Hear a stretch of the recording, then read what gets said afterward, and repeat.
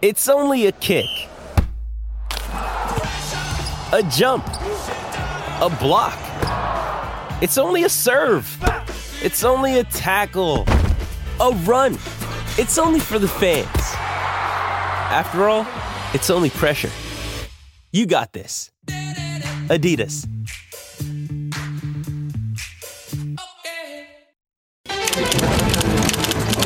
The Bulletin. Well, gentlemen, we've got on this morning is old school radio sport. Was on the Warriors sideline for years when Alan Mack was calling the games. You'll remember this fellow, Dale Budge. He is a terrific man and when it comes to broadcasting in New Zealand. And I'm sure that he's very excited about the prospect of the Warriors and the Knights tomorrow night at Go Media Mount Smart Stadium. Good morning to you, Dale Budge. G'day, Smitty. Yep, looking forward to it, mate. Can't wait. It's been a long time between we had a NRL playoff game in New Zealand, that's for sure. Yeah, and I mean, you were back during the a previous era of the Warriors, and we're just talking a little earlier about fan support, sell out. I mean, this is just something I guess you'd have dreamed of back in those days as well. Yeah, it was pretty special. I was sidelined for the 2008 playoff game against the Roosters, the last time that New Zealand was hosting an NRL finals match, and there was a similar kind of buzz, maybe not to the same degree we've seen. This sort of captured the whole country. Sort of got behind the Warriors this time round. It was more just the hardcore following back then, but the place was packed out for that finals night, and I've been lucky enough to be sidelined at Eden Park when that's been full as well for All Black games and cricket matches, and they're both very special places, but I think for some reason the natural amphitheatre at Mount Smart, it almost, and the fans are closer to the action there. It feels like there's more people than there actually is. So I think in terms of atmosphere, that the players running out, the thing that sticks in my mind from that 2008 game was as the players walked onto the field, the Warriors came out that night, and the crowd sort of went berserk. You could actually feel the energy, and I don't mean that as an analogy. I mean, you literally felt the wave of people getting up, the vibration of the crowd, the noise, the hands clapping. You actually felt it sideline. It felt like it hit you in the back of the head standing there. It was a pretty special night to be part of, and very, very jealous of all those that are going to be on there tomorrow night. It'll be a pretty special occasion, and here's hope the Warriors can put in a good result. Budgie, you're a Shaun Johnson fan, I know, and I guess no news is good news coming out of the camp. We're going to use it that way anyway.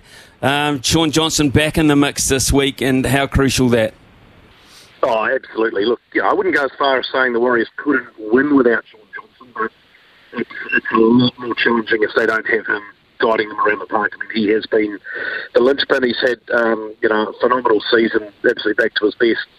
In the twilight of his career, a lot of people thought he was done, and at times like even I thought he was, on the downward slide last year, and not at his best form, had injury concerns, and it's been a revelation. He's had a phenomenal season. I think for the first time in his career, the Warriors have put a roster around him that's balanced, that's given him the weapons that he needs to make him be at his best. I'm sure the talent the talent was certainly there in the younger days. I think it's always been there all the way through. They just haven't found the right way to get the best out of him, and I don't know that he's ever found the right way to get the best out of him himself until now. And I don't know how it's going to look once the judging is announced for the very end. But if you forget all the points, if you just go by gut feel, who's been the best standout player in the competition this year? For me, it's been Shaun Johnson. Okay, so this is the first game of rugby league that this squad has under Andrew Webster, which means if they lose, there's no tomorrow, okay? This is the first time it's absolutely been cutthroat. How do you think they're going to react to that, this squad?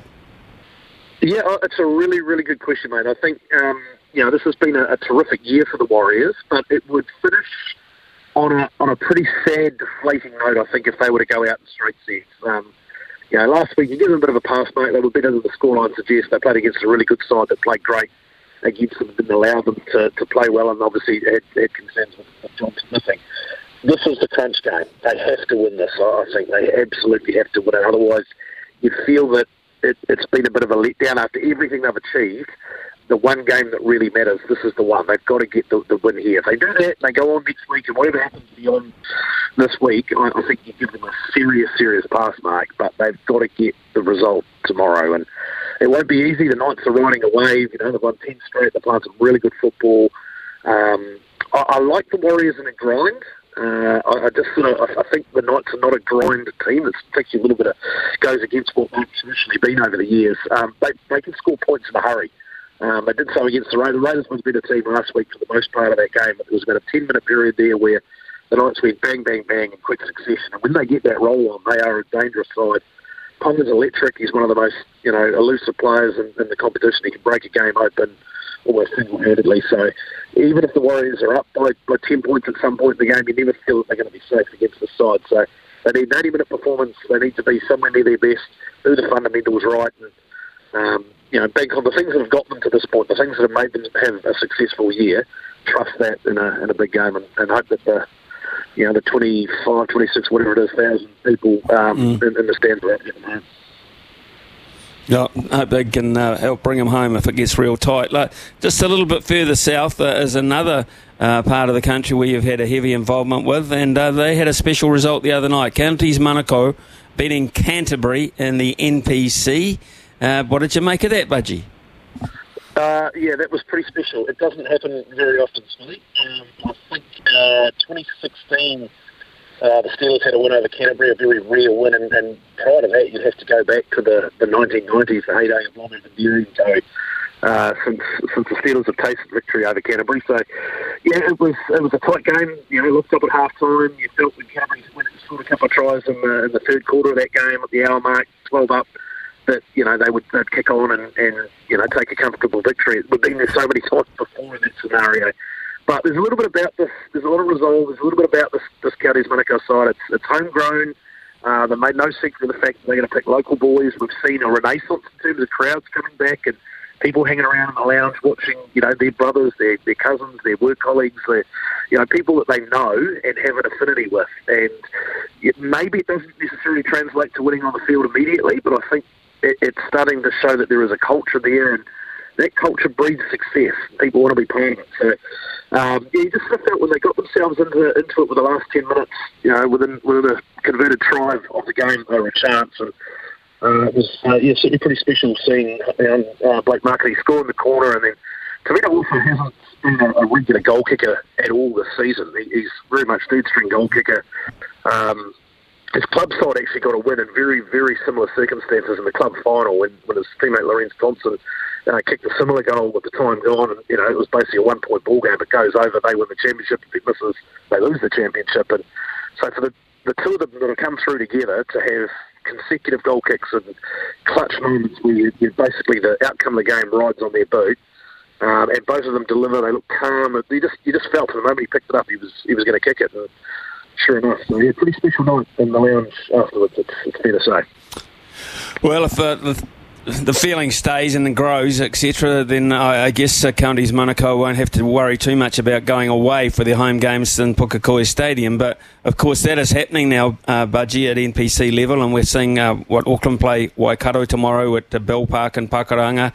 Wellington have been to the Hut Wreck for a Shield Challenge. They're going to the Jerry Collins Stadium for another one.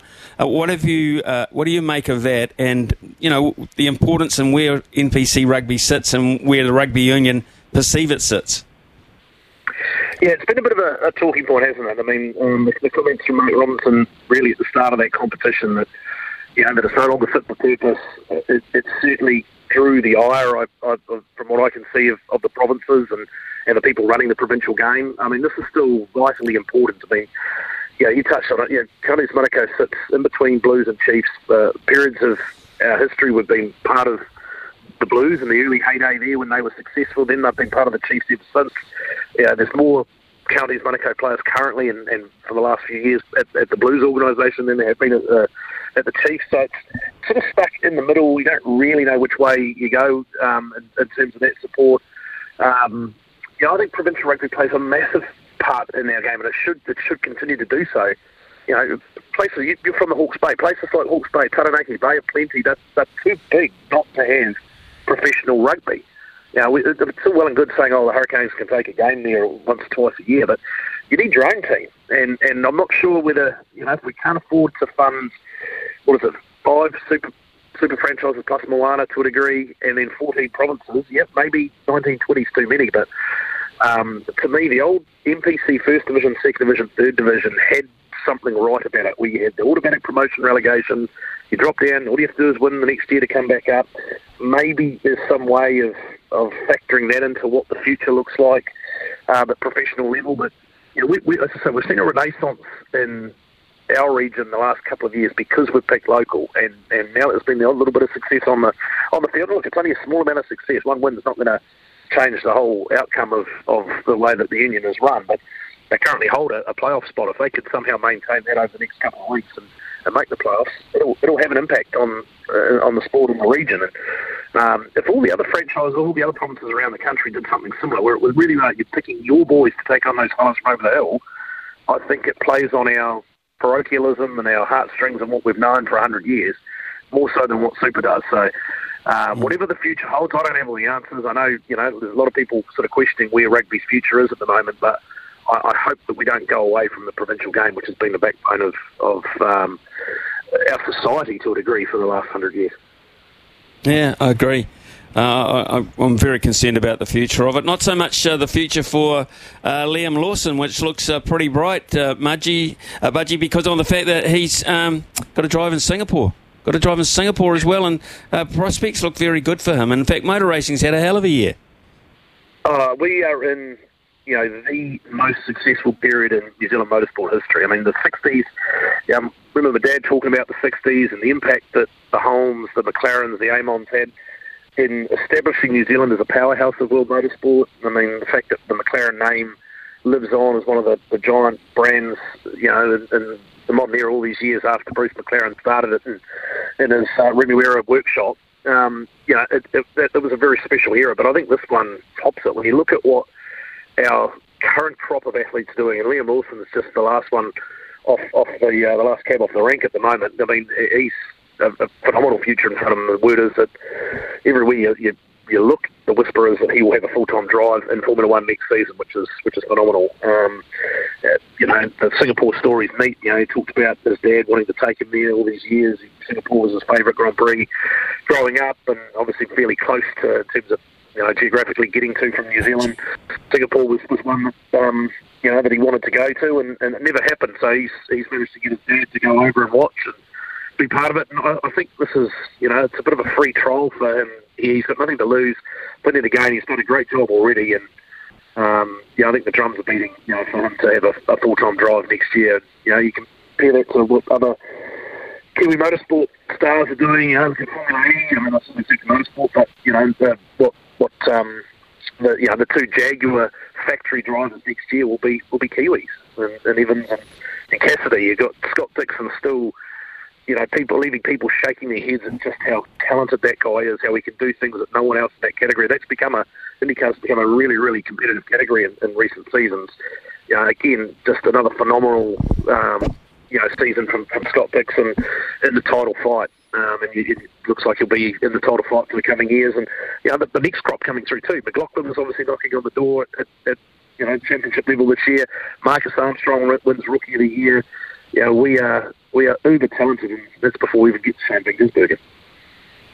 We are indeed. Shane Van Gisbergen, well, that is an interesting one, because here's a bloke who just seems to hop into any car and any kind of event and be a big factor in it. He's not quiet. He's very outspoken. Doesn't hold back on things to the point where some people think he's just a little bit too over the top there. But here he is signing to perhaps the biggest sporting car event in the United States, and that is the home, of course, of NASCAR. We're probably now going to get, because we've got a vested interest in it, get a real scope for just how big NASCAR is.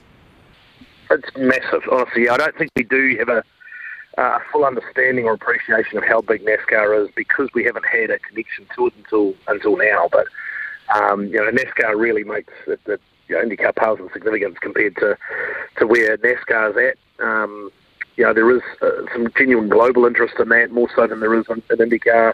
it isn't a North American series, but it sort of transcends that in terms of wider interest. And Van Gisbergen, you talk about how talented he is. I remember Roland Dane a couple of years ago saying that he'd be the most gifted driver on the planet. If you had to pick one driver who was able to hop into literally any kind of car and be competitive, Shane Van Gisbergen might be the guy that you'd choose. So it's a big compliment over Max Verstappen's and the like.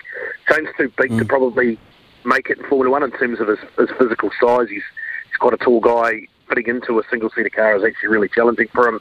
Probably doesn't work in Formula One, but it's not because of a lack of talent, that's for sure. And to go over on his debut and win on debut and see career NASCAR stars just shaking their head in disbelief, he is something really, really special. And it's going to be interesting to see. Next year will be a bit of a learning curve for him. The deal is very much a development deal. He'll drive a little bit of everything. There's multiple different levels of NASCAR over there, and I think he'll get a taste of all three and sort of familiarise himself with some of the circuits in America and the style of racing. But expect, come 2025, that Shane Van Gisbergen is someone very much in the mix to win a NASCAR title, which will be pretty special. Cool. Dale Budge, fantastic to catch up with you and get your thoughts on a cross-section of sport this weekend. Warriors, by how many you feel? Well, I think it'll be tight. I rate where the Knights are going. I think Johnson's going to have to play, and the Warriors need to play well. I've got it on a knife edge. I think the home crowd maybe helps the Warriors out. They get there by 2, but I think it'll be absolutely close. Oh, God, if they get there by 2, I'll need a defibrillator, mate. It's been great talking to you. Honestly, great talking to you, Budgie, after all this time. So look after yourself, and thanks for your time. Look forward to catching up again soon. Appreciate it, mate. You too. Thanks.